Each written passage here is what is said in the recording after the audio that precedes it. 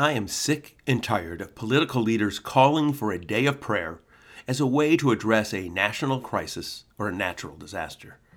Recently, the governor of Oklahoma, Kevin Stitt, called for a day of prayer and fasting for those being impacted by the pandemic that is reshaping how all of us are living our lives. Really? Prayers and fasting? He thinks this is going to somehow alleviate the pain, suffering, and death that is raging in our nation and across his state? It would seem to me that a governor who has the authority to impose lockdowns, limit in-person gatherings, even mandate the wearing of masks, a proven method of limiting the virus, should use his position in a more effective manner, more than just calling for prayers and fasting. Understand that the governor is not mandating wearing a mask. Rather, he's just encouraging people to social distance and wear one. Rather than using his authority, he's calling on people to take personal responsibility. That's not what one would call bold leadership. Rather, it reflects a leader unwilling to lead. We are facing a national crisis. Hospital beds overwhelmed, ICU beds are full, and the governor wants people to pray. Enough is enough. If the governor wants to talk about prayer, if he thinks that's the answer, he should resign his position, get ordained, and serve a religious institution. America needs politicians who will make the hard but necessary decisions to change the course of this pandemic.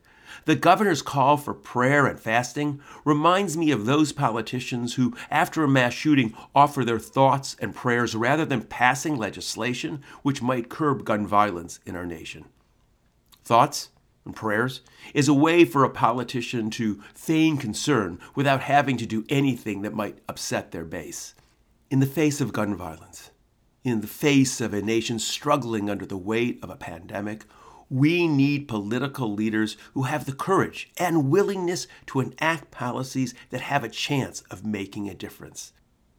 Thoughts, prayers, and fasting won't make a difference. They won't end the tragedy or save people from violence or end the disease. Well, I know that some people find comfort in prayer, and for those who do, pray. But as a political strategy to change the course of a virus that has swept across the world, it is weak and it is a simplistic approach. In fact, one only needs to remember that in March of 2020, President Trump called for a national day of prayer for those affected by COVID. See how effective that has been?